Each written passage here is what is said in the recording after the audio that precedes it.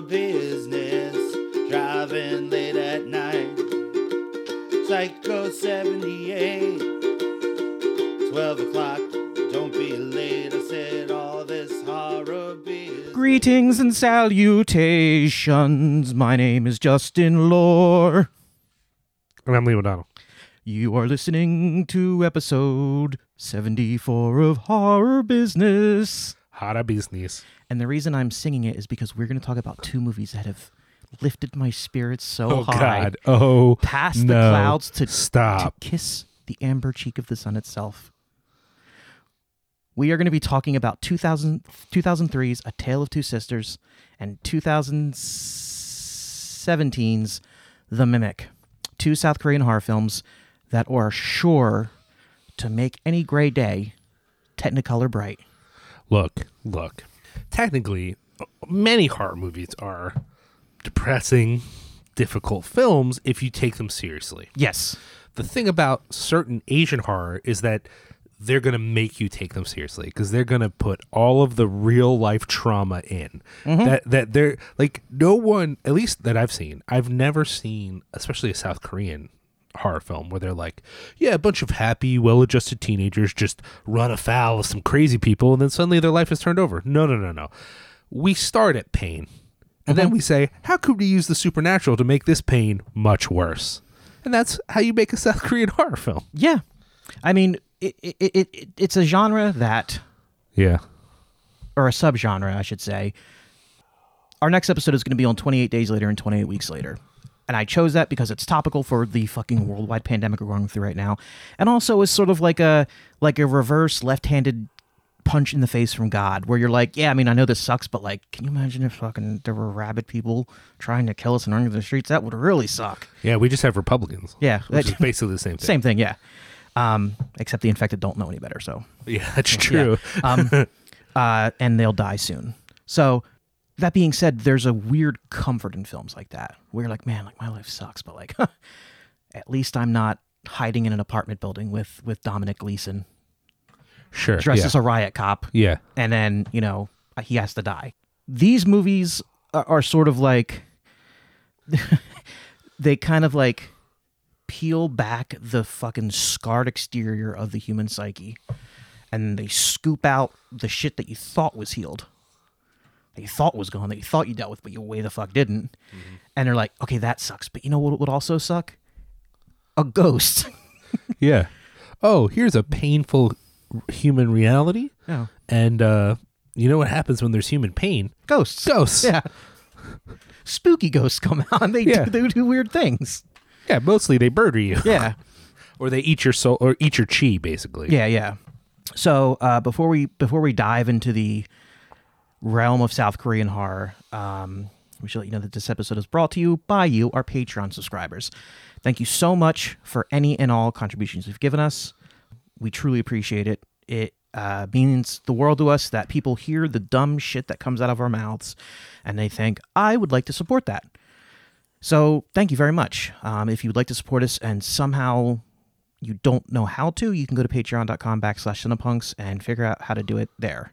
So if you've donated, thank you. We really support it. We do have some stuff coming up. I swear on my second edition of Stephen King's It that something is coming out soon. As soon as, we can figure out whether or not the world's going to collapse. I would rather do something before that. Yeah, because... I'm saying, well, I'm metaphorically. We do have something coming. Thank you very much. This episode is also brought to you by the premier screen printing company of the greater Lehigh Valley area. That's right, Lehigh Valley Apparel Creations. Now, Liam, if I said to you, yes, I am looking to get a shirt made that somehow gets the idea across that I would rather spend the rest of my days in a cave with a spirit that imitates the voices of the people I love rather than ever hear anything Newt Gingrich ever has to say ever again. Where would you send me to get that t-shirt made? xlvacx.com. Interesting. Now, the folks at Lehigh Valley Apparel Creations are very talented. Well, if you go there right now, actually, I think they're sort of like laid off. I mean, they're not officially open. Yeah, but you can get something made there. They'll help you. They'll take that idea, that the word vomit that you give to them, that you just walk in and I want this made, and just spew half-formed ideas all over the place. They'll sift through those ideas and they'll be like, okay, and they'll throw them on the wall and be like, how's this sound? So you want it there's the tiger that imitates the voice of its victims. Is it eating Newt Gingrich? Oh, it is. Okay, good. Okay, he's still alive, right? Okay, good. Oh yeah, we got that there. Okay, so okay. It chewed his balls off first. Okay, good. You want that on the T-shirt? Okay. How many words do you want? Okay, good. They'll help you with that, and they have reasonable prices, and they're not complete monsters to deal with. So, if anything I just said interests you for any reason, and you want to know more, you can go to www.xlvacx.com. That's www.xlvacx.com. And in this episode, I'm not going to take any shots at Chris, because Chris is doing his part to help out with the COVID-19 pandemic. They have a shirt that is a design. So the design on the shirt is instructions on how to make a face mask at home, a homemade face mask. And it's a very easy to do design. And then they're selling the shirt that has that design on it, and all the proceeds from that shirt go to local hospitals. And it's important that you know all of the proceeds. This isn't a $5 of every shirt or $10 of every shirt. What they get from the shirt goes to hospitals, goes to funds to help nurses to get equipment for underfunded hospitals or under-equipped hospitals. And so that's cool. And that's something that, he doesn't have to do that. He could just sit back and sell pictures of his dog on T-shirts. People love those shirts, though. Pictures of Hobbs or Bruce and Lily? Bruce and Lily. That Bruce shirt kills. That's disgusting. I hate that dog. I'm sorry. The point is not your hate for Bruce. The point is that. And Lily. The point is that he's doing this cool thing. So you should buy one of those shirts. And then to show your appreciation for Chris, you should get one of those LVAC hoodies with the new skull design. That's very good. And they're high quality sweatshirts. They don't mess around. Chris is definitely doing his part. He should. He's done enough monstrous things in his life that he has to pay the world back now. Yeah, karma. So, yeah, www.xlvacx.com. You can find them on Twitter at the LVAC. There's all the information there. So yeah, go support that, because, Lord knows our government's not going to take care of us, so we got to take care of each other. Yeah. So the time has now come where I've lit 7 black candles. Oh, Jesus. 7 black candles, and I've pointed my owl skull to the north, and I call to the spirit of the north. I say to the spirit, show me the truth. Because you're into New Age shit? Show me, silence Liam's bullshit. Except for what he has done recently in horror. And then you rub crystals on your nipples? Move through him. Some topaz? You can't. I just realized. This is not a visual medium. I just realized that I'm acting this out and No, yeah, everything you're doing is insane. Weird. But I wasn't going to call you out. Okay. I was keeping kayfabe. Good. I like that. So, Liam, what have you done involving horror movies recently?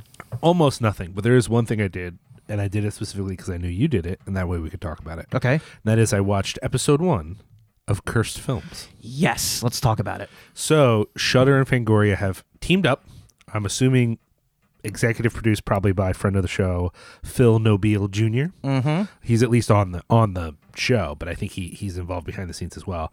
And they did this series of shows about horror films who have kind of a reputation beyond the film itself, who are known as cursed films. The first one they did was on The Exorcist, which may seem like a bit of an obvious choice in some ways, though, as obvious as when we get to the episode on Tales from the Dark Side. Oh, I'm sorry, not Tales from the Dark Side. The Twilight Zone. Twilight Zone, yeah, that's what I meant. But still, I thought a very good choice, and very interestingly, went in a few different directions. Not just about the problems on set, or about how one of the people in the film turned out to be a murderer. Yeah. Although, interestingly, they did not bring up the idea that he might have been the torso killer? The torso killer. Yeah. They just left it at the crimes he was convicted of. So that I thought that was actually very responsible, because it's complicated whether he was or not. Attentive listeners may recall when we actually talked about that with the wonderful Adriana Gober. Mm-hmm. Gober. Adriana. I hope that's right. She's fancy, so I'm gonna say Gobert. When we did our episode on cruising, and we talked about how that was sort of kind of inspired by Friedkin's experiences while making The Exorcist. Right. But they also covered the legacy of The Exorcist, which I thought was an interesting choice, sort of suggesting that the repopularization of exorcism as a social phenomenon could be tied to this film, which I had not thought of, but I think might be true. And I thought was the ending of the episode, I thought was actually very hauntingly done. What did you think of the cursed films? Not to sound too hoity. Oh, and by the way, I actually didn't finish it. Okay. I made it about 20 minutes in and found myself starting to fall asleep. Not because it was boring, just because I watched it like late at night. I do intend to finish it. Not to like toot my own horn or be like, oh, well, of course, but like all the coolest shit they talked about was stuff I already knew. But it was interesting to hear it. I'll never get tired of it. I'll never get tired of hearing about how William Friedkin was a fucking nightmare goblin to work with on that movie. How he put a child's life in danger. How he had little to no regard for the well-being of his actors. That will always be fascinating to me. And I don't really, I don't mean to be like, to sound like a bit of an asshole. I understand that they had to tell this part of the story because it's about, it shows how the film relates socially on like a wide scale, you know, how its legacy ties in with where we are as a society and as a culture. The shit with these, when they were like talking to people who were like getting like exorcisms, I don't know how comfortable I am interviewing them or sort of what's what I'm looking for. I don't want to say enabling that belief that. Just because you didn't finish it. Oh, okay. Because the final shot is all of these impoverished people talking about how poor they are and then handing this guy cash. The whole thing was designed not to do the exact opposite. In fact, the darkest part of the episode is the suggestion that grifters like this asshole are relying on this movie. It was almost, it was haunting, not just because of these poor people giving all this money, and it's shown in the most. Here's a dude literally says like, yeah, because of all this stuff going on, I don't know how I'm going to pay my rent or whatever, and they have that voice going over as he's sitting there counting out cash to this fucking money grubbing exorcist. And the episode really for me was like, oh, not only are they exposing how tough it was on set, or about how The Curse of the Exorcist was 50% bullshit the studio made up because they were worried no one would see this movie. Yeah. Which, by the way, is hilarious as an afterthought. It's like saying, like, when we made Fast and Furious, we just thought this movie would die on the vine and there wouldn't be any sequels to it at all. Like, really? That's weird. Yeah. Because one of the most successful franchises of all time. In the same way, the studio literally thought, no one wants to see this shit. We got to amp up all this fake bullshit to get people to go. Which was effective, I assume, but also part of me is kind of like, did you need to though? Because it turns out one of the most popular horror movies ever made. But sure, whatever, you know, like maybe that's part of it. But the way it ends by showing this guy as a total grip, like there's no suggestion that this guy is the real deal at all. That's what I'm saying. It's so if it does redeem itself, great. If that's the case, because that was one of the things I was uncomfortable with is you have people who think they're possessed and you have people who think they've been abducted by aliens and they should be getting medical help and they're not. And so they're relying upon charlatans who don't really give a fuck about them. They're not even the kind of charlatans who at least like mean well. They're the kind of people who know they're full of shit and they're in on it and they're making money at the cost of this person not getting actual help, which I fucking hate. Mm-hmm. And it's interesting that that's how that ended, because did you ever see, it's like a recent movie that I sort of like brushed off at first, but then I actually watched it, that movie, The Last Exorcism. Oh, it's very good. That's basically the plot of the last, it's like sort of like a guy who used to be like an exorcist who's like, no, it was all fake. And now like what I do is I expose these fucking people. But yeah, I told you I started subscribing to Shudder, right? You did. I'm a Shudderian now. Okay. Yeah, so I got Shudder. There's a lot of good content on there. There is, yeah. So I'm not just like the movies either. Like they've done a lot of cool shows and stuff. Yeah, so I'm gonna watch it. I'm in for it. Yeah, I would definitely recommend it to people. I thought it was good. I mean, I agree with you. I kind of wish it could have gone even deeper in some ways. But they couldn't touch any of the Linda Blair stuff. Like she just doesn't talk about it, and they just were like, yeah, she doesn't talk about it. What do you mean the Linda Blair stuff? Like just all the harassment and whatever. You know, like and they very specifically like, do you want to talk about what? And she's like, nope, I don't talk about that. And they go, okay. And then the show moves on. And so like, that's all they need to do. So like, if you're sitting there going, well, That's weird. They ignored all that. They like let you know, like, we're not ignoring it. I love She Linda Blair. doesn't want to talk about it, so we're not going to talk. You know what I mean? Like, I Yeah. thought that was well done. It's worth noting that the picture they showed of Linda Blair in the series, her Yeah. with like the dog. Yeah. I have that picture signed Sure. from her that says like to a fellow vegan. Yeah. You know, yeah. oh, I love Linda Blair so much. She just went through a lot of crazy shit when that movie was coming out. A lot of people thought that she was actually possessed by the devil. And It they pretty much wanted- ruined her career. They wanted to like take her out, you Yeah. know, so she had to have security. It was a whole thing.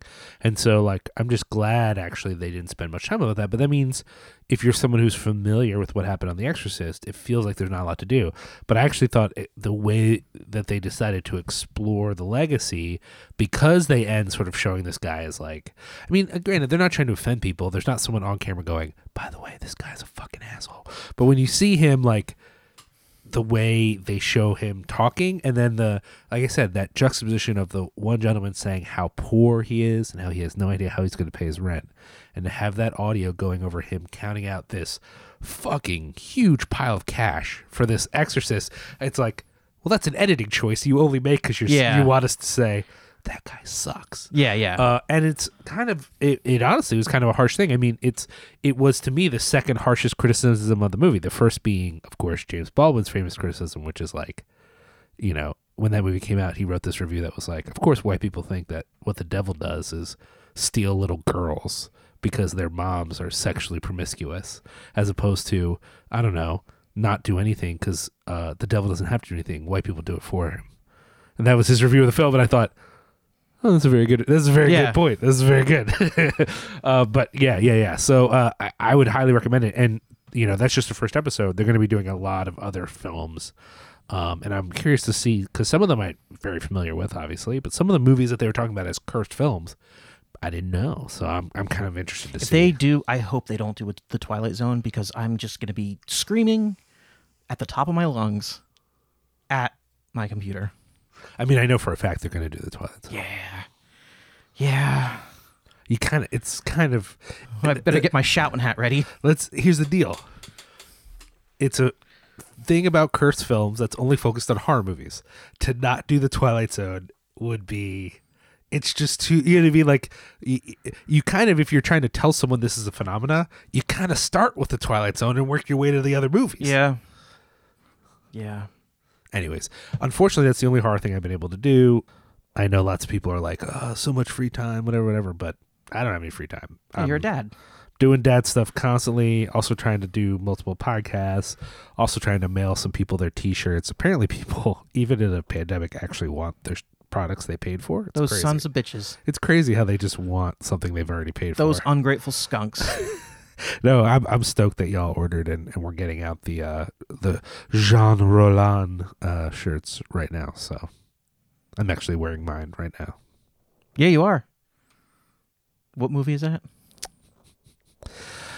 Shiver of the Vampire. Shiver of the Vampire. Hmm? Interesting. I know you're not really a Jean Roland fan. I'm not really. I'm not at all. You're just not quite a Jean Roland fan. Yeah, not quite. Almost. You better not Jean Roland mention that again. Whatever. We're going to eventually cover some Jean Roland on this Fine. show. Fine. I know you'll be mad about it. Oh, no, that's fine. I've done a lot of cool stuff, Harv, recently. You want me to? No, I was actually hoping we could move on. Oh yeah, cool. No, yeah. What have you done that's horror related? Oh yeah, interesting. So, I watched a movie on Shudder called The Housewife that I thought was very good. That's weird. I haven't heard of that one. The poster looks like ultra Lovecraftian. There's like tentacles everywhere. Word, yeah. The movie itself is also like sort of up that alley. I just liked it because there was like the second and third acts were like sort of unreliable narratory.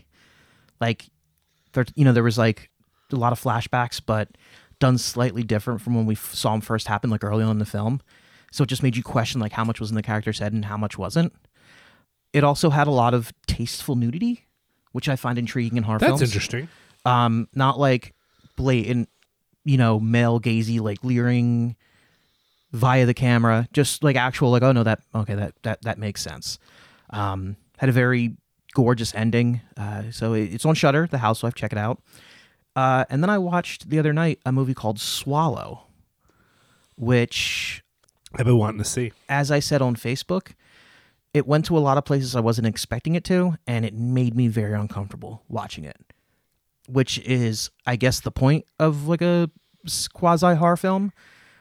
But the thing is, it's not really, I guess you could technically say it's a horror movie, but it's more, I don't really know how to describe it. Like, it feels like a sort of like French New Extreme film, except it's not really that. Like, there's no real extreme part in it. It was just like it dealt with a very uncomfortable theme, and a lot of uncomfortable concepts. And there's a lot of scenes where it's, if you're a person for whom the sounds of teeth clacking against things Yes. triggers like your, I want to die. there's a lot of that in this movie. But I hear good things. I've been wanting to see it. It's very good. No, I mean, but that really bothers yeah. me. What you just described really bothers me. It's definitely, I mean, there's a scene.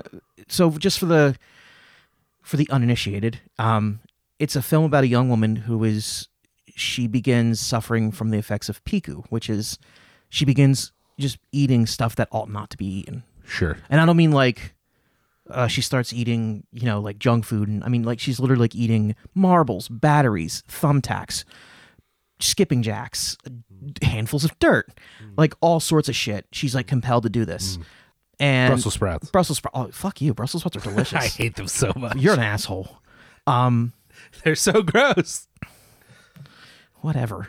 But it also, like, there's like I said, there's a lot of other themes going on. Like, by the time the movie ends, and by the time, like, what the film sort of wants to say is said, you've already forgotten that the most shocking thing that was marketed about this movie was like her being compelled to like eat this shit.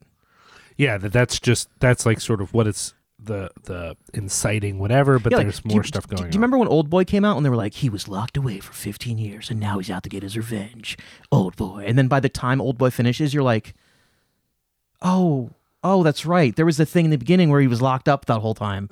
I remember that. Yeah. Like, the movie is so much more, like, that's kind of what this reminded me of, in the sense that, like, Sure. by the time it gets to where it's going, and by the time it says what it wants to say, you're like, oh, fuck. Her swallowing batteries and thumbtacks and all that shit, nothing to do with anything.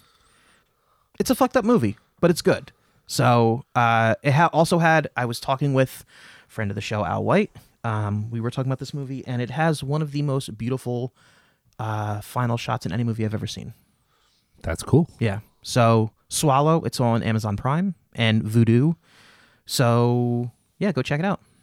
I guess we're going to take a quick break. Yeah. And when we come back, we're going to talk about, I'm not going to say any of these names unless I'm absolutely 100% sure I can pronounce them.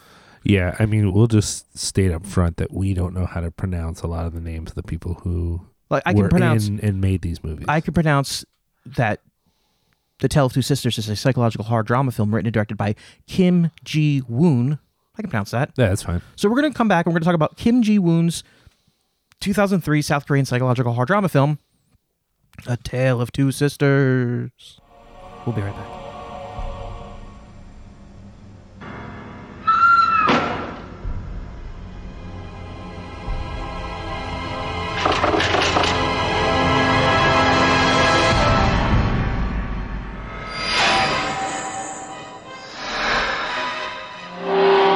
이 집에 뭐가 있는 것 같아. 애들이 집에 내려오고 나서부터 이상해.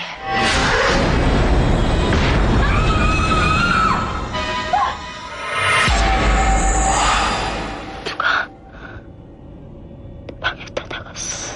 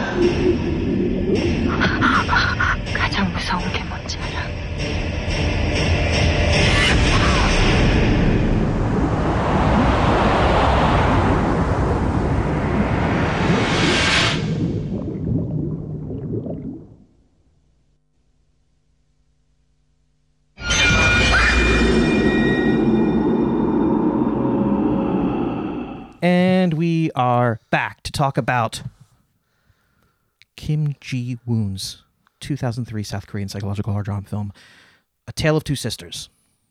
Written and directed by Kim Ji-woon, the film is inspired by a Joseon Dynasty era folktale entitled, I'm not going to try to pronounce that because it will sound at best like I'm an asshole and at worst like I'm being vaguely racist. The plot focuses on a recently released patient from a mental institution who returns home with her sister only to face disturbing events between her stepmother and the ghost haunting the house, all of which are connected to a dark past in the family's history. That's an accurate description of that movie. However, is extremely diluted and watered down description. That's like saying, yeah, But basically what it's about. yeah, that's like saying like, man, Adolf Hitler, he's a bad guy. It's like saying a summer community is harassed by a shark. 3 guys go to try to kill it, but things don't go the way they planned. Yeah. Yeah, that's what Jaws is about, but guess what? It's about 3 men on the high seas not doing what they want to do, which is fuck each other. Oh, Jesus Christ. Um, Let's back this up a little bit. it's also like saying Age of Quarrel's all right. Let's back this up a little bit. Okay. Justin, Yes. what is your relationship to Asian/Korean horror? I try to keep it at an arm's length because it terrifies me because I don't understand it. And anything I don't understand, I hate. That's Sure. not true. That's not true. Sure. My relationship with Asian horror is not great, and I haven't watched much of it. I would say like my exposure is probably mostly Korean films like The Wailing, I Saw the Devil, stuff like that. Those are fun. Those Yeah. are later era though. That's, Yeah. This 2003. This is like their first crest, right? This Yeah, is just yeah. post Ring and stuff. I saw The Ring. I saw the other one. Now, did you see the original of The Ring in the No. Eye? Just the remake. I wasn't impressed with the American remake, so I was like, What about The Grudge? Did you see the original of The Grudge? didn't see the original Grudge. Oh man. Ju-on, I didn't see it. Oh man. Look, I have often said the scariest Japanese film of all time is the OG Godzilla. Wow, that's Seen in, I don't think I've ever said this on the podcast, but I've often said, and this is completely off topic, but I'm going to say because it is horror related. When people say that movie's not scary, it's like, okay, you're seeing that as like an American in 2020.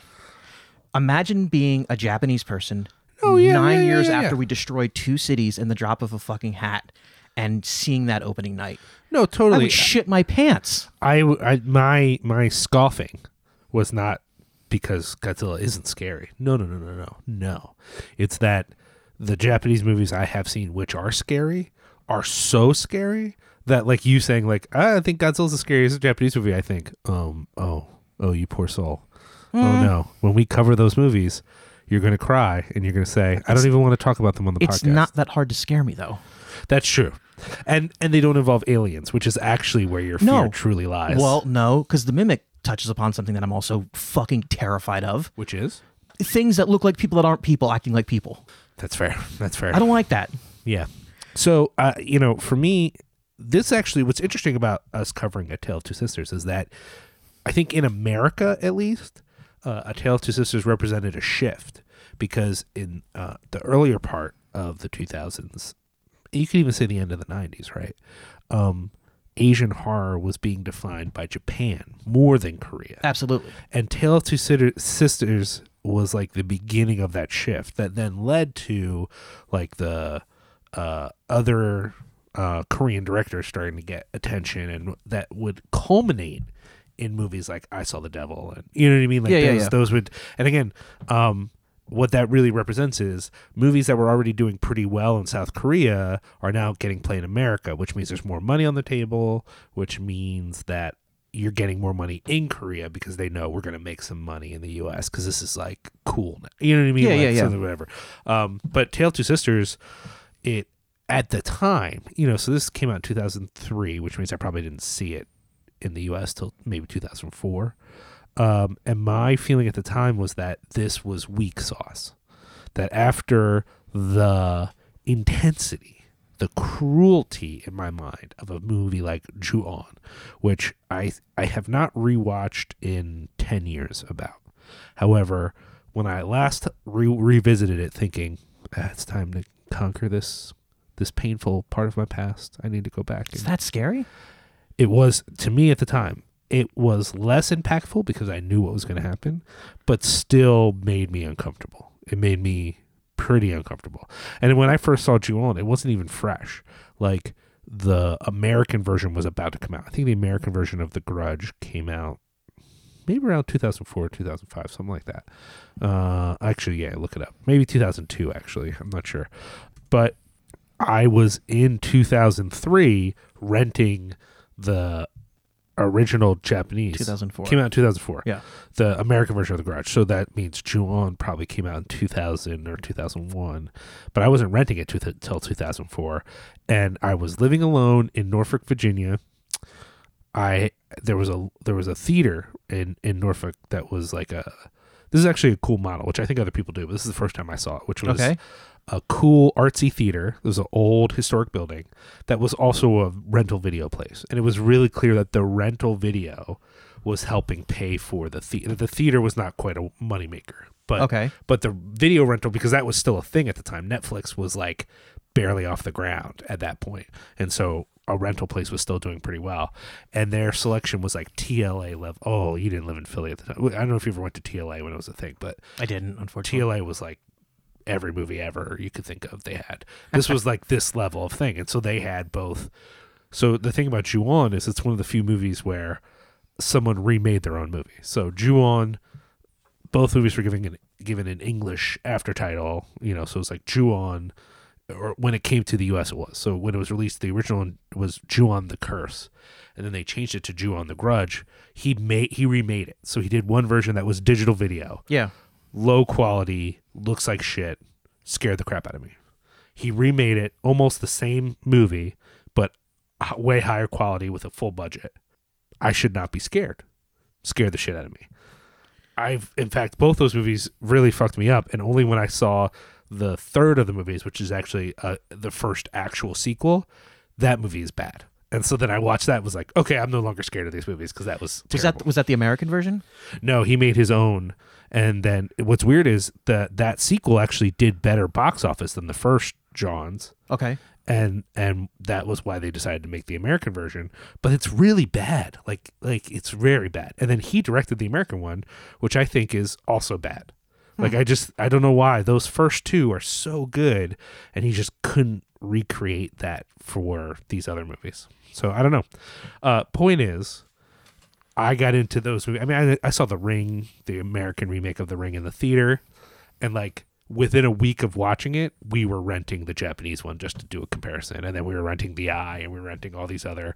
And in fact, I talked about this on the episode of Cinepunks where we covered Suicide Club. Yeah, that was another movie that came out at that time that, by the way, is nothing like those other movies. It's a totally different thing, but I just got it at the time, and because it wasn't The Ring, I was like, well, this movie sucks. Which now I watch it, I'm like, Suicide Club is fucking brilliant. That's actually an amazing movie. But I was like, there's not even any scary, girl hair ghosts or whatever, Girl hair ghosts. Well, the thing to acknowledge is that if you watch Tale of Two Sisters, there's a lot of hair. There's the hair thing. There's the hag imagery. There's a lot of. Well, so that's like an Asian ghost thing, which I wasn't aware of. In fact, even after seeing these movies, I wasn't aware of till later on when we were on the internet more, and I was just reading more and more about films, and there was this whole thing of like why Asian ghost stories are different than ours, and it was like talking about how there's certain visual imagery. So like in American films, you see a dark hallway, there's a door open, there's a light behind the door. If something fucked up, you just see that image. Yeah. That's not cool. Don't go in there. Something bad's gonna happen. In the same way, there's something about the hair. As soon as you see the hair, that for certain East Asian cultures, they're like, oh, that's a ghost. There's a ghost. There's fucking hair. Ghost. That's a fucking ghost. And like, I read about that and then noticed when I was getting into some 70s Asian films that they did the young girl hair thing, that there was like this witch, ghost, whatever thing going on. And, I'm not an expert or anything. I'm not, trying to be like, oh, it's tied to this. I don't know. I just, read about it. And it is like a theme in these movies that like, maybe for American audiences, we're like, there's a lot of hair coming out of places, but apparently that has a resonance that we Interesting. Connect with. And Tale of Two Sisters doesn't have a lot of that, but it does have it. It's there. And you're like, oh, right, whatever. So anyways, point is, when it came out, I just thought, this movie, whatever. And I have not rewatched it since it came out till for this podcast just last week. And I was watching it and realized this is a fucking brutal film. It's actually an emotionally unforgiving film, and I did not respect that at the time. I mean, even okay, ending aside, and what it's building up to the ending aside. Sure. A lot of terrible things happen in this movie, even if they're ultimately not real. Some of it is not real. Some of it is not real, but even the things that are imagined, to behold them, right, is still fucking ghastly. Right. The scene where the younger sister is like locked in the closet by the stepmother, it's bad enough you hear this child screaming, "Don't lock me in here, let me out, please, please, I'm sorry." And then the stepmother is like, "Okay, say you're sorry." "No, I'm sorry." "You're gonna beg." "I'm sorry." Like making this kid go this kid go through this like weird, almost like sub-dom kind of thing. This like, it's a very Mommy Dearest vibe. If you've ever seen Mommy Dearest, it's very, it has that it's vibe. it's very unsettling. It's very creepy. It makes the skin crawl. So it's two flavors of unsettling. It's like there's a child in pain that triggers like this sort of like paternal fucking twitch inside of me, and then there's this other thing where you're like, oh, that's like taboo-y. Let's just go ahead and say we're going to spoil this movie. If you haven't seen the movie and you would like to go in unspoiled, then I would suggest you fast forwarding to the next break, because I just think to talk about the movie, because to me the movie is two things that are very familiar. The psychological thing, someone is seeing a reality that we soon learn is not the reality. Yes. And then a ghost story.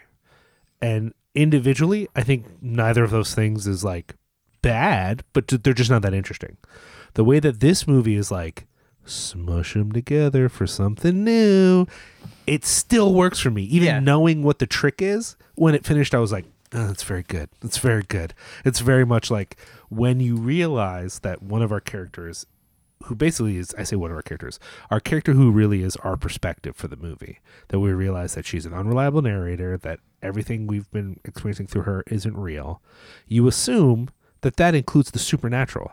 And I just think it's very cool that this movie's like, oh no, all the ghost shit is real. The ghost is really happening. Yeah. It's all the other human drama that's all made up. It's all in her brain because she's punishing herself because maybe she's a little bit to blame for this situation. Not entirely. Just a bit. Because just a bit. And again, I don't think we should focus on the ending too much yet, but the very fact that this movie rests on this thing where one of them allowed the tragedy to happen, but the other one was kept from solving the tragedy because she took the opportunity to be mean to her stepmother.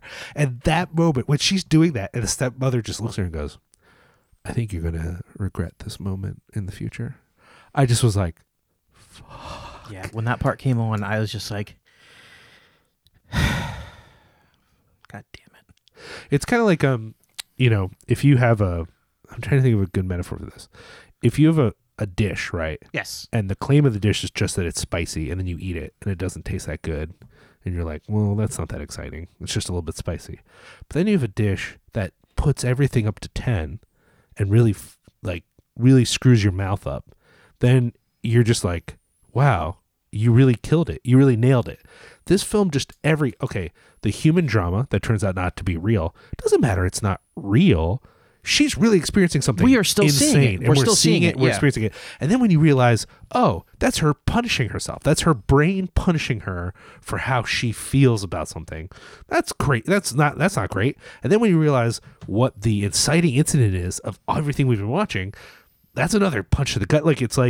It's almost like if it did a little less, I would probably watch this movie and go, all right, guys. All right. That's fine. Whatever. Yeah. But because everything is up to 11, every aspect of the film is up to 11, that when it ends, I go, oh, that's amazing. I can't believe you pulled that off. I can't believe this worked for the whole time. When we say this movie is fucked up, we don't mean it's fucked up in the way that like the American guinea pig movies. Yes. Or Mermaid in a Manhole or something like that. Yes. This movie, like I think Liam's dish analogy was the best one. Like any asshole can make a fucking super spicy. You're like, wow, that was pretty intense. Whew, man. But like it takes a fucking master to make a dish, a spicy dish that is like super intense with a lot of whatever it is, the other spice. flavors and other and things. then but actually taste fucking good. Yeah, that's what I'm saying. Like every part of it works, and you're just like, how did you balance this? I mean, in a way, this sounds negative, but I actually mean it positively. How did you balance this shit sandwich? Yeah. You literally gave me a movie where everything is mean. There's no hope. No. Everything about it is a bummer. And yet it finished and I was like, that was very good. This is very, very good. Yeah. It's actually like really fucking scary.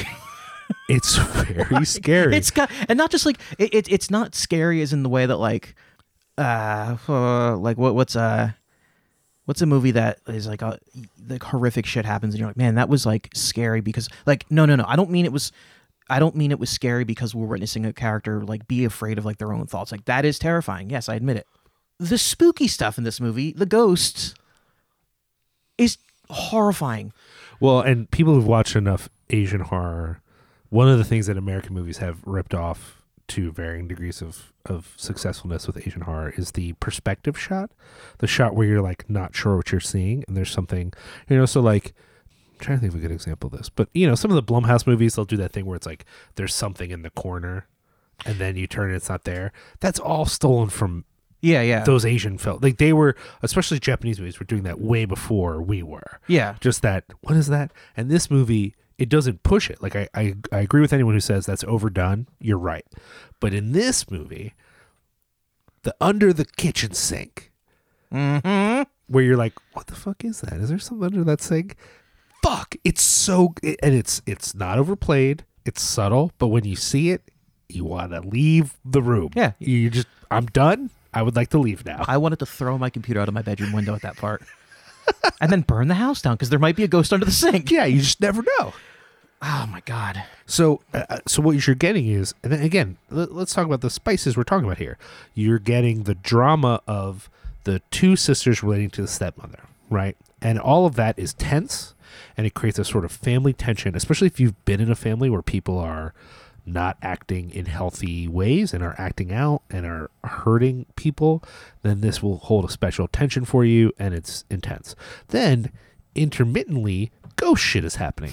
And the ghost shit is tastefully done in a way that hints of lots of scary stuff that we've now lifted from these Korean and Japanese movies.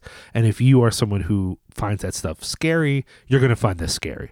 If you're someone who's skeptical, I still think it'll affect you, but I can see this isn't everyone's piece of pie. I think the moments in the film leading up to that will put you in a very vulnerable mindset Yes. where it might be scary to you. Yes. That's how it affected me anyways, because I was so like, there's a twist in this movie, and when I say I figured it out, I'm not bragging about it, and I'm not saying it's broadcast. I'm just saying if you are paying attention to what's going on, you are gonna if you pay attention to what's going on and you take into context literally the first scene in the film, you're gonna quickly pick up that something isn't right in this movie. And I don't mean the fact that the house is haunted or there are spooky creatures running around. I mean that what we are seeing may or may not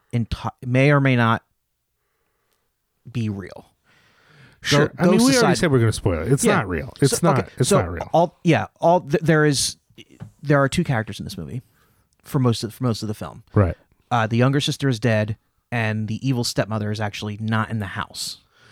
And what we're really seeing is the father and his daughter who has a mental illness. And we know that we see flashes of what was an inciting incident, what was a horrifying thing. And the flashes, just the flashes of what might have happened are upsetting. Yeah. But then the movie does the whole flashback to let us know what actually happened. And that is depressing on every level when that finally happens. But before that, we know enough to know that when the real stepmother shows up, something bad's going to happen to her. You just know it's going to happen to her. And what I liked about it was there was a moment where I was like, maybe the stepmother isn't as bad as she's being made out to be. Right.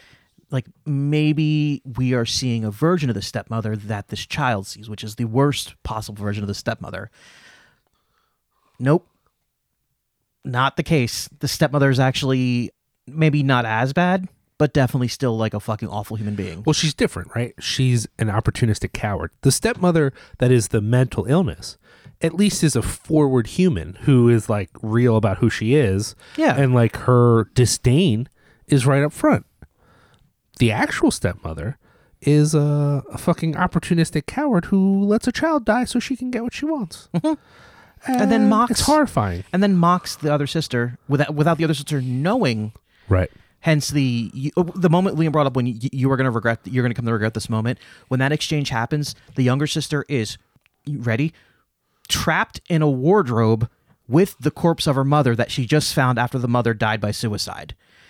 She's suffocating. The stepmother sees this. The older sister comes up. The engagement, they don't flat out say it, but it's very heavily alluded to that moment that the surviving sister, the engagement she had with the stepsister, she could have saved her younger sister and she didn't. Ergo, you're gonna regret this. You're gonna later. regret that. Yeah. It's so cold. And then the movie ends with a shot of her. She's outside fucking trying to cool off after this intense interaction she had with her stepmother as her sister is slowly dying inside. It's fucking horrifying. It could be worse. They could have shown the little girl actually suffocating. Oh, wait, they do. I'm sorry, I blocked that part out. Yeah. They do show her suffocating. They show it in agonizing detail where she's weeping, and it fucking sucks. It's just not, it's not a good, it's fucking, oh, God. The hands, her, oh. Well, you know, it'd be possible to watch a movie like this and be like, this movie doesn't care about your feelings. And I would say the opposite is true. This movie cares very much about your feelings, and it cares about making you feel very bad. Yes, it wants you to have feelings, very bad ones. Very bad feelings. Yeah. And you might think, you know, if you've seen like some like, you know, you referenced Old Boy earlier. Yeah. You could see a movie like Sympathy for Mr. Vengeance and think like, because that's a cruel film, and think like, oh, I get what Asian horror. Unforgiving. It's unforgiving. This is just for me on that emotional level. And again, it's because it works, right? If the movie didn't work, you'd be like, this is the dumbest. Guess what happens? Then she's under the wardrobe, and it could be seen as almost stupid. But then the movie nails it, and you're like, oh, no, you're hurting me. Like, this actually happened. Like, this isn't pretend. It doesn't feel like pretend. So in addition to the fact that we realize like, oh, fuck, this whole movie has been this teenage girl's horrifying guilt and trauma manifested in these hallucinations where her personality has been fucking splintered into two other personalities. Like, that in and of itself, if we stop right there, that sucks. That's a shitty reality to live in. But there are also there's a ghost in the house. Possible multiple ghosts. Yeah. So it's like this isn't just some stupid where it's like, oh, it's a psychological twist where it's not all in her head. Her younger sister is actually haunting this house. And I think, I want to say her mother is too, because she has like nightmares about that. And that's a whole nother ball of wax. That fucking sucks too. And when I say it sucks, I don't mean like, oh, the movie sucks. I mean like, it would really suck if that happened to me. Like, I'd be in a bad mood. That would ruin my day. If a spooky ghost came in my room and fucking leapt at me, and I'm going back to bed. So it's like the in a way, the film feels to a certain extent like about karma, you know, like the sister has her price to pay, unfortunately, which is she's going to be dealing with the psychological, you know, impact of this tragedy forever. Yes. And that could be the whole movie. It's just about that. But then the universe steps in and goes, oh no, stepmother has to pay. Yeah. Like, here's a ghost. Yeah, ghost is just going to take you now. Like, you're done. You know, like, that's how that's going to go. And honestly, if the movie had ended with ghost sister kill stepmother, you would say, well, actually, it's kind of a satisfying ending there. Like, that's okay. Justice is served. All right, sounds good. But then the movie goes, oh, you know, we never did quite show you guys exactly why all this is happening. You know what? Let's roll the tape back. Record scratch. You're probably wondering how I got here. Let's show you. And it's so... Again, I almost feel like we have to make jokes about it because it's just a dark thing. Have I seen darker movies? Sure. Yes, I have.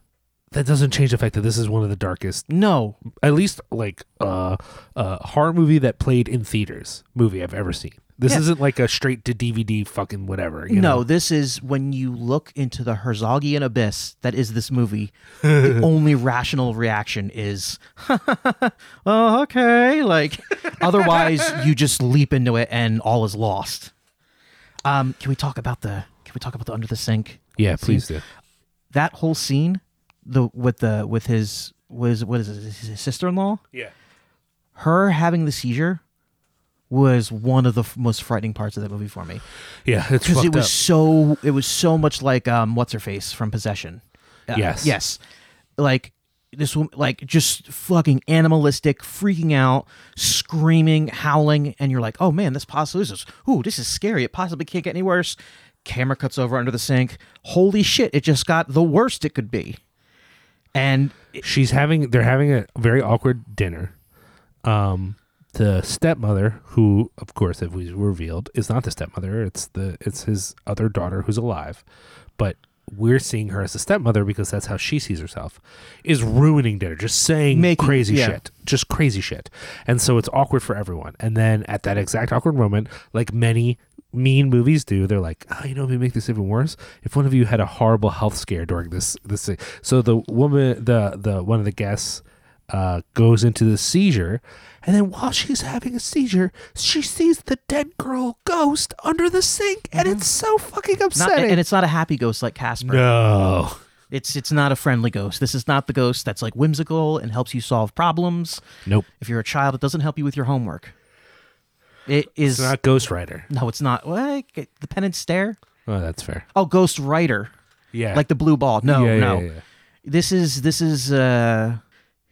it's a thing that exists, and it's unpleasant, and I don't like it.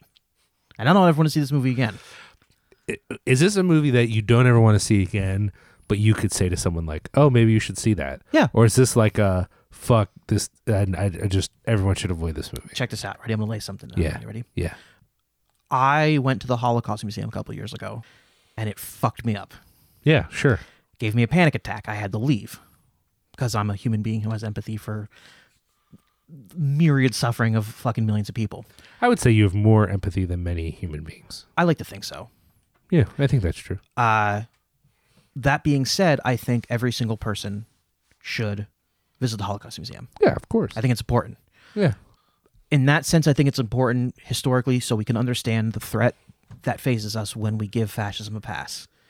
In this case, I think everyone should watch this movie because it is, above all else, it's an amazing film. It's beautiful to look at. It's a very effective film. It's very sad. It makes you feel alive, even if you wish you weren't. And it made me feel so many unpleasant feelings. I want everyone else to feel as unpleasant as I do about this movie. Sure. I want the fucking misery to be spread out. In addition to me wanting you to see a great movie, I also want you to feel like shit.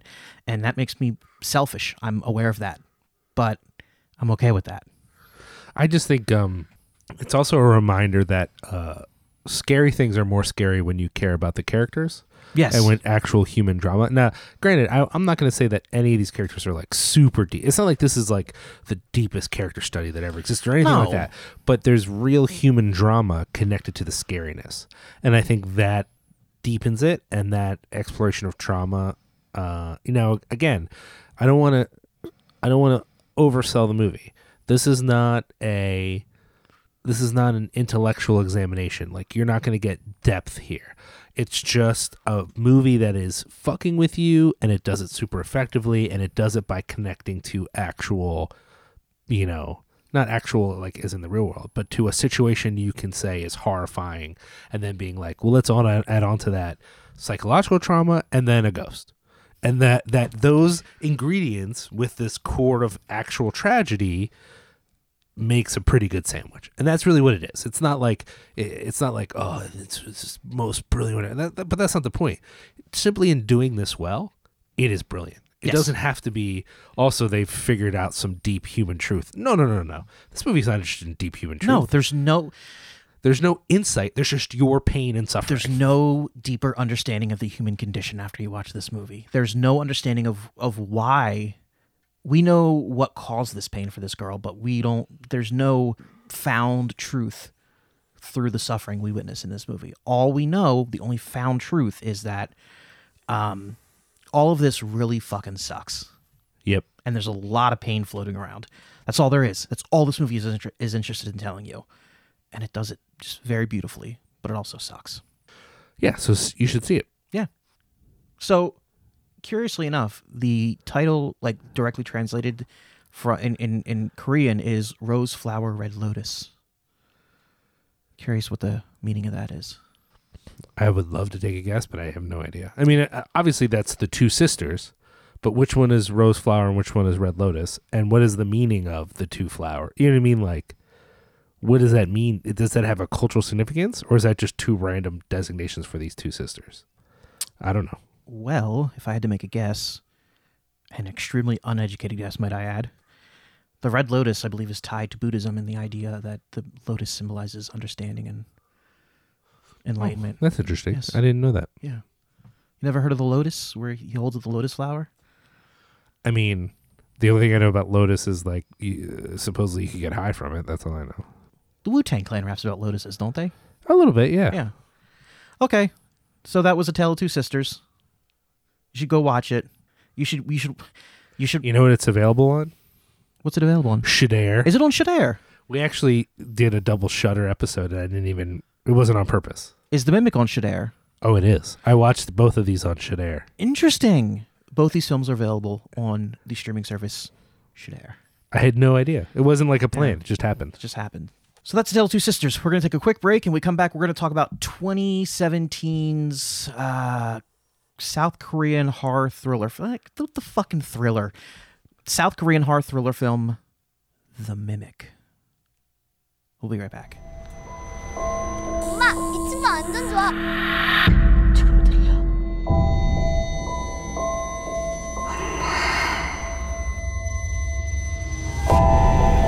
너 이름이 뭐야?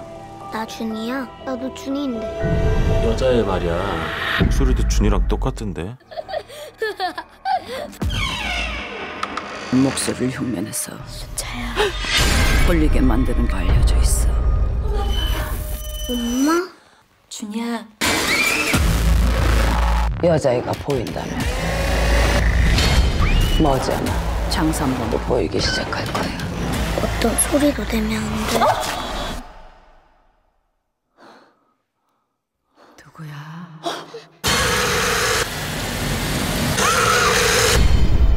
믿으면 안 돼. 절대로. And we are back to talk about 2017's Korean horror film written and directed by Ha Jung. Just own it. We're not going to pronounce things correctly. It doesn't Yeah, matter. it's Ha Jung. The Mimic, not to be confused with Guillermo del Toro's film Mimic, which we covered a while back. The plot is a woman whose son is missing takes in a young girl she finds near Mount Yijang, a mysterious mountain where there appears to have existed a mythical creature which mimics the voices of humans. That is terrifying. And apparently this is based on an actual Korean folktale. It translates to the Tiger of Mount Zhang. I picked this on a whim, literally by Googling South Korean horror films, and this was like, I saw the Sure. poster art, and I was like, let's fucking watch it. Yeah. And if you're going to do a double feature of these films, guess what? This one's going to bum you out just as much. It's not as dark, but in dealing with certain subject matters, it can feel almost as heavy. You know, I think A Tale of Two Sisters is a little more like, you know, it's in the style of the time. 2003, there were a lot of movies coming out that were kind of like, let's just punch him in the gut. Yeah. This movie's a little bit fancy. It's got a little more fanciness going on. There's a little bit of like a showmanship going on. But in using a family dynamic, and especially a lost child as sort of the inciting incident of the movie in some ways, it really is kind of heavy and upsetting. That ending, Oh, yes. it broke me as a human being. It's harsh. So, again, much like with the last movie, I picked this movie because of the cover art and because it was about people being tempted by something that pretended to be human but wasn't. And that is one of the scariest things for me. That just freaks me out. By the time this movie ended, I fucking wish that the scariest thing in this movie had been an inhuman thing pretending to be human. I wish that was the worst thing about this movie. I would be so happy if that was the worst thing about this movie. The worst thing about this movie was a woman who was so destroyed by losing a child. She followed something into the depths of the earth, knowing what was going to happen, because she just missed her son that much and she just craved any sort of temporary alleviation from the fucking abject horror of losing a child. And yes, the last shot of this movie is this woman walking into this fucking dark cave with this little girl that she knows is like it's like Liam said, it's this weird spooky tiger thing. Let's start with the beginning. So this movie, Yeah. this movie starts with a man and his mistress disposing of his wife, who is tied up in the back, and he's just looking for a place to put her. And he finds this cave, and he's going to throw her into this cave. Bricked up, by the way. It's a bricked up cave. Side note: if you see a cave and it's bricked up, If you see a cave, you could stop right there. If you see a cave, get the fuck out of there. No. People go into caves. Oh, they shouldn't. I'm okay with that. I don't think caves are inherently a bad thing. But someone took the time in the middle of the woods to put bricks over a cave. That was them telling you to fuck off. That's what they were doing. They were helping you out. It wasn't a saying, sign that said like no trespassing or like Yeah. a fence. Yeah. They literally put a wall in front of it. But he's got to get rid of a dead woman. And in for a penny, in for a pound. In a lot of Korean films I've seen, when there's a theme of like infidelity, it can often lead to violence. There's a lot of stories of husband is now going to murder his wife so he can be with whoever. And I appreciate that as a theme because that's how real life works. A lot of people a lot of wives getting murdered because men are monsters, and that makes sense. But oftentimes something bad's going to happen when that happens. There's a lot of like sort of a revenge theme going in these movies. And in this movie, that's what I thought. I would say a karmatic thing. Yeah. Yeah. And I thought in this, that's what was going to happen. And it kind of does. But really what it's about is this other family. And all that this scene is about is being like the door open. The door is now open for whatever's in this cave to get out. And so this family moves into a house nearby. They run a dog rescue, whatever. Their whole life is sort of being relocated because it's a husband and wife, their daughter, and then the husband's mom who has Alzheimer's or something. Dementia. We'll say, yeah. And basically they have lost a son. Yes. And the wife is still understandably upset. I mean, the whole family is traumatized by this, but she's carrying a lot of guilt. And eventually we learn she's carrying guilt because she left the son with his mom, and the son got away from her, and Who knows what happened? So, Scary Cave is open. Yes. Local kids find Scary Cave. Weird shit happens. Cops come to check it out, and bada bing, bada boom, there's a little girl in the woods who doesn't talk, who's traumatized, and this woman, instead of calling the police, just starts to take care of this girl. Which is tragic, right? That's heartbreaking right there. And she's doing it because of the pain of missing her son. Yeah. And that's why she's not recognizing how fucking psychotic it is. She found this girl in the woods, and now the girl, A, claims to have the same name as her daughter. It's a weird red flag. B, is covered in bruises, like clearly is a victim of abuse. And C, just then starts to repeat everything that people say to her. D, was in the middle of the fucking woods. And so as the movie commences, spooky things happen. People start to disappear. Weird things happen with the little girl. Nothing too menacing at first. You feel bad for the little girl. You feel bad for the little girl. The little girl is clearly traumatized. And so you feel bad for her. And then at a certain point, this as things are moving forward, the woman's not very trusting of police because she didn't feel like they were very helpful with her lost son, which is understandable. Yeah. But eventually both the mother and her husband go missing. And so she's freaking out. And there had been earlier this weird priestess woman who had warned them, and of course they ignored it. Local blind village. Yeah. And then finally she goes to this woman. The woman has this whole info dump about there's this tiger spirit. The detective. There's also a detective who has sort of like the Google expert. Right, and he's like done some research and sort of points out that this little girl that this woman's seen went missing in the 80s. Yeah. Which, by the way, realizing that the 80s was long enough ago, that it was a long time ago, as a 40-year-old, I was like, oh, fuck, right, yeah. That would be a long time ago, because that's when I'm from. Yeah. Anyways, point being, through the info dump, we learned that the girl is clearly a spirit or something. Not a human being. And apparently she had a father who worshipped this tiger, this spirit. I mean, they say tiger, but it's pretty clear that it's maybe not a physical tiger, but maybe it is. It's like a trickster. Yeah, it's like a trickster figure, basically. Yeah.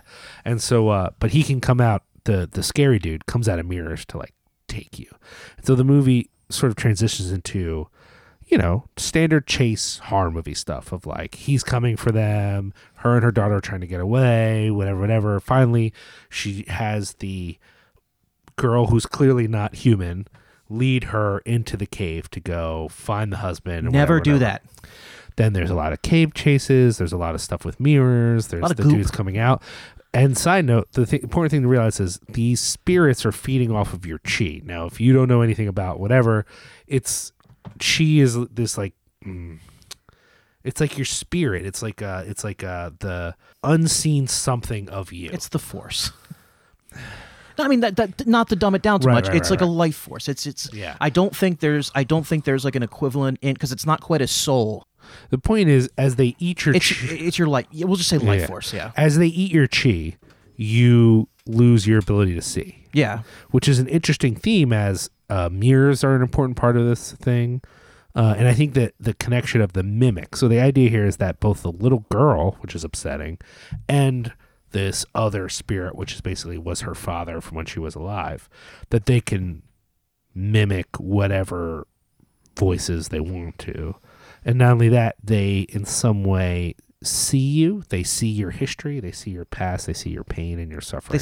They know how best to exploit you. And that's what they're exploiting, is Yeah. that stuff. And the connection of that to mirrors, I thought, was symbolic. Like, I don't know if that's in the original fairy tale or not, but symbolically in the film, it's so good. Yeah. So this idea, like, the mirror is how they're going to get you. They're going to come out. Well, I mean, it got me thinking about It, the character of It. How Sure. You know, they talk about how in the book it doesn't have a face. It serves as a mirror to find what your greatest fear is, and then it blinds you with that. It's simply a mirror, and that's how it gets you. And that's the same thing in this one. Is like it obviously doesn't, you know, take the shape of your fucking dead brother or whatever, but it sees in you what's missing, I guess. Well, and the point is that it wants to draw you forward to it so that it can then kill you. But it's interesting that that's then tied to this idea of blindness, that the spirit, the dad spirit, he's basically playing a game of Marco Polo. Yeah. He's saying something that makes you feel bad with a voice of someone you love. And then he's waiting for you to respond because he can't see. All of his chi is gone. He's just the embodiment of the tiger. So he's hearing you, and that's how he comes to get you. Yes. You know? That's really cool. But the thing that's so upsetting that I was trying to get to here is that, you know, this latter part of the movie is almost entirely scary movie chase stuff. Very well done. Yeah. But scary movie chase stuff. If you're familiar with horror movies, it's, you know, it's all going to feel very standard. He's upsetting. He's goopy, and part of his face is starting to turn into a tiger. There's the question of the little girl. And eventually, the little girl, the mother and the father, our main characters here, are escaping. They're both basically blind at this point. You know, dad's fully blind. She's having trouble seeing. And the little girl is calling to them, but using the voice of her dead son. And this is what you realize.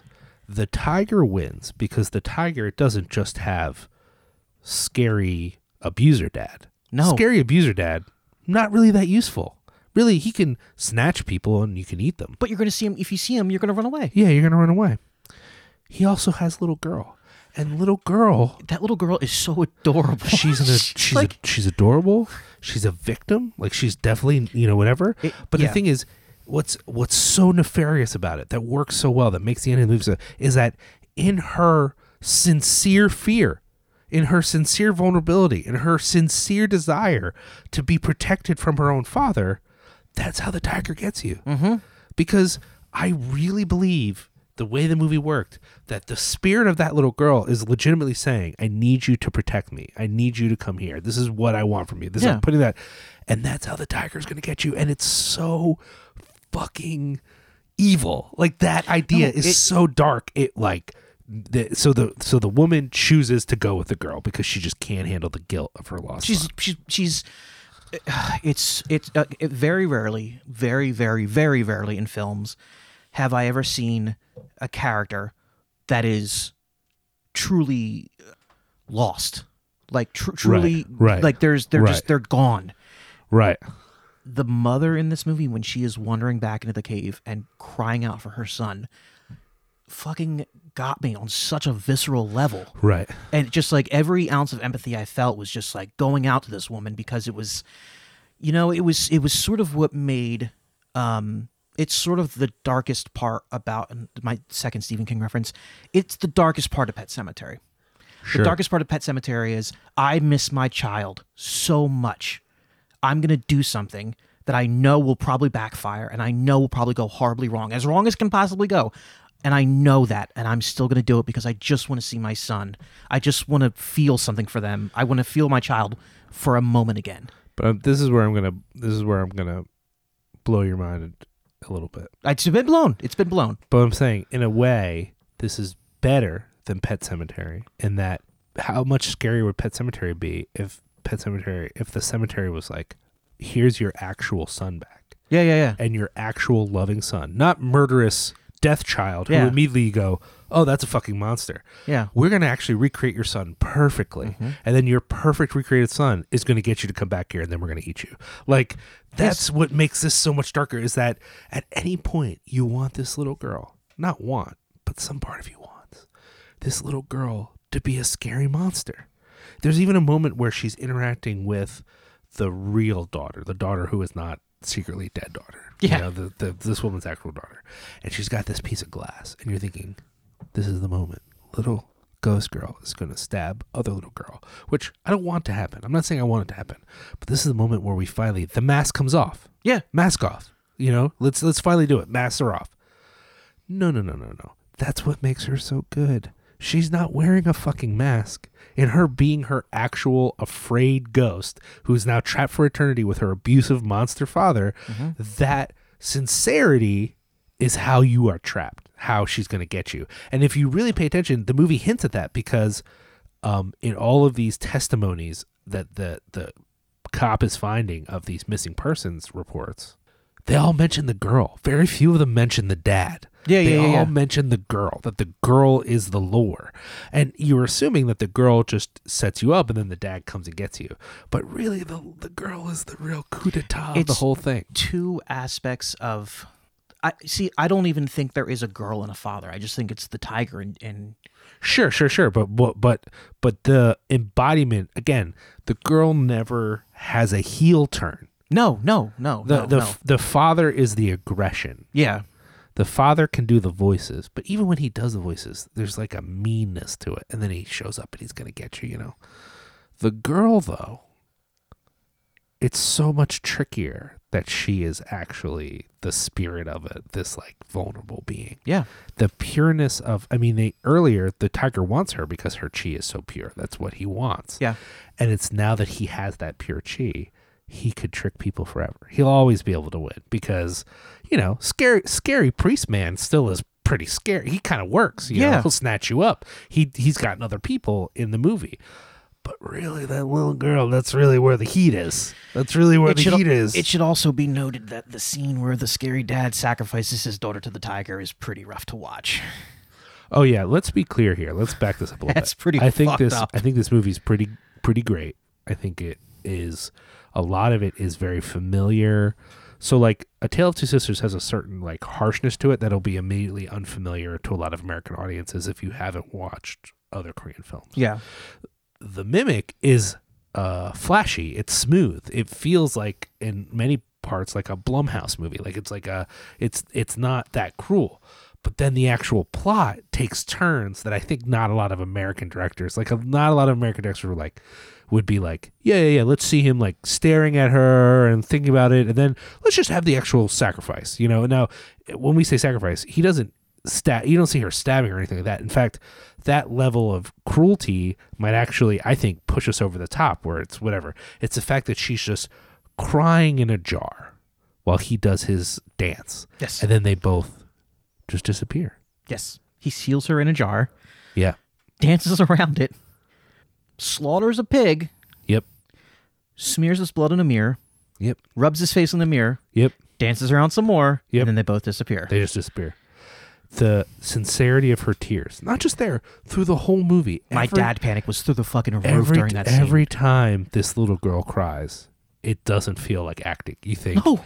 what did they do to that little girl to get her to cry like did that? Did they kick a fucking dog in front of her? Like, she's just this heartbreaking little, this waif child. And so, like I said, I think the filmmaking is pretty smooth, pretty like, entertaining. It's, it's dynamic. There's not a lot of like awkward dead moments that like some of these films use to like get under your skin. It all feels like very upbeat isn't the word, but it has a momentum to it. It's But what happens? Whew. The word you're looking for is relentless, I believe. Yeah, sure. But I'm just saying, like, I think that it doesn't ask a lot of you right up front. No. But as it goes on, you It just takes keep a being lot of like, you. oh shit, we're still doing this? This is still... I mean, even the scene where the father and the mother, the main characters, are like fighting because she's like, all you want to do is forget our child. And all you, oh God, just the reality of that argument. You're like, oh, that's where we're going? There don't need to be any spookies in this movie for this movie to be traumatic. It's Right. It's all about, because clearly even if there wasn't any ghosts in this family, there are a lot of there's a lot of shit simmering below the surface that hasn't been dealt with. Clearly the demented mother is, and by demented I mean suffering from dementia, not like Dr. Demento. This demented woman is caring for her is taking a toll on this family as a whole. On top of that, you have, she still blames herself for losing the son, and he clearly unintentionally still blames her. And then she's mad at him because he just wants to constructively move forward with their lives. And he keeps reminding her, I know you miss our son, but we still have a daughter.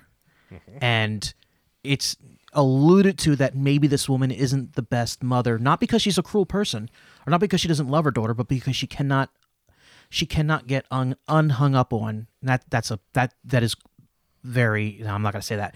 She cannot move past the trauma of losing her son enough to actually care for her daughter in a proper way. So that right there is that's a fucking tragedy.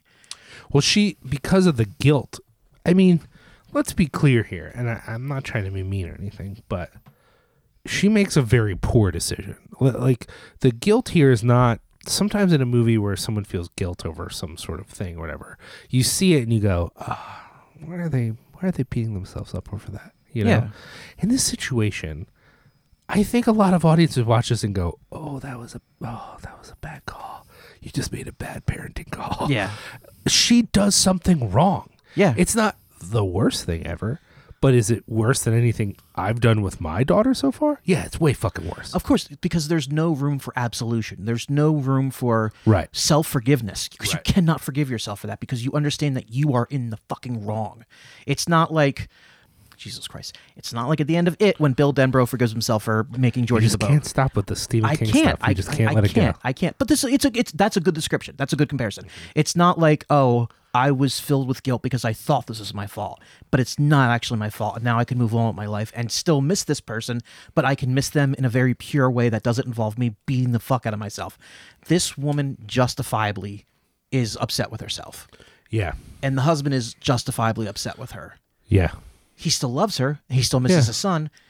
But Well, and also because she is so upset and so guilty, she still speaks about it like we're holding out hope that at one point she literally sees someone that she thinks is her son. Yeah. Yeah. She thinks that if Granny can just get her shit together, which by the way is never going to happen. Yeah. But if she can just get her shit together, then she'll remember what happened and then they can all just move on with their lives, which is entirely a delusion. That's never going to happen. No. Granny's never going to get her shit together. And even if she could, she's not going to solve this for you because your child wandered off. And, Dad, I think is very fair to say, like, it's been long enough that he is dead. Yeah. I mean, is it possible he's not dead? Sure. But how does that...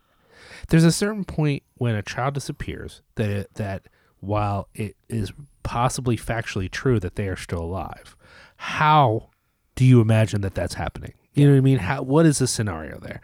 And like, I'm not saying any people out there should just give up hope or anything like that. I'm just saying in the scenario of this movie, the father is being realistic by saying he's dead. He's got to be dead. So we need to move on and love our living child.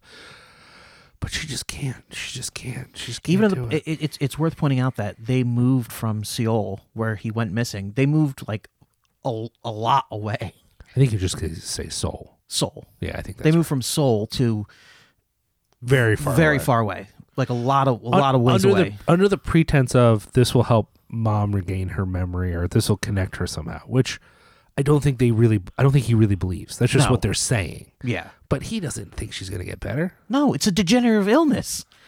You're done. It's Yeah. done. So on top of that, in all of that shitstorm that's brewing around, is injected this fucking spooky thing that A tiger. a tiger He eats their trickster chi. that eats your chi and it looks like a tiny, innocent, beautiful young girl.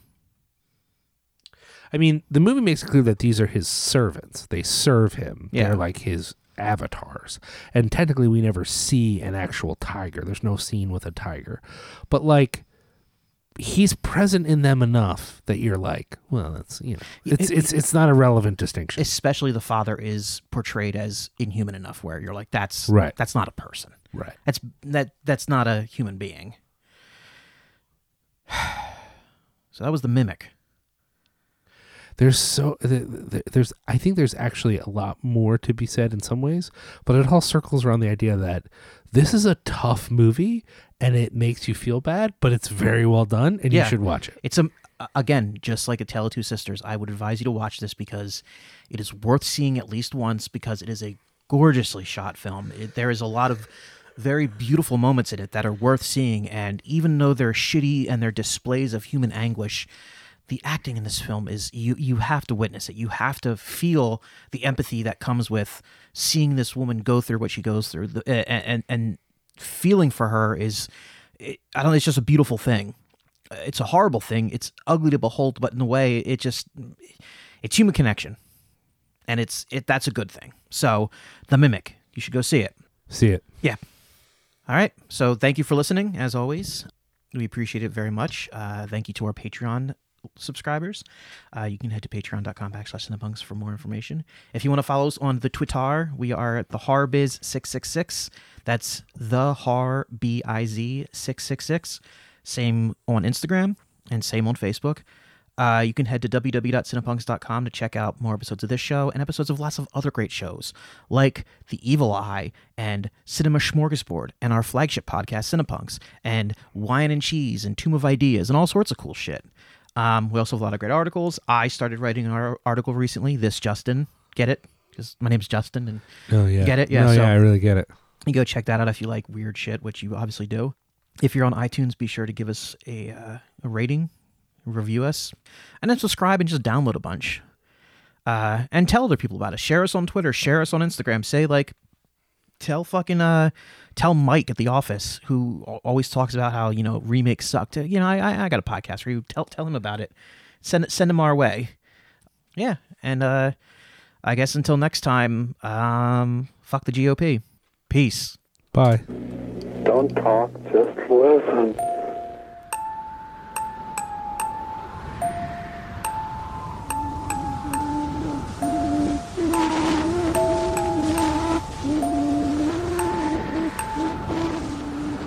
Under the black sun there is no hope, only mystery, wonder, and danger.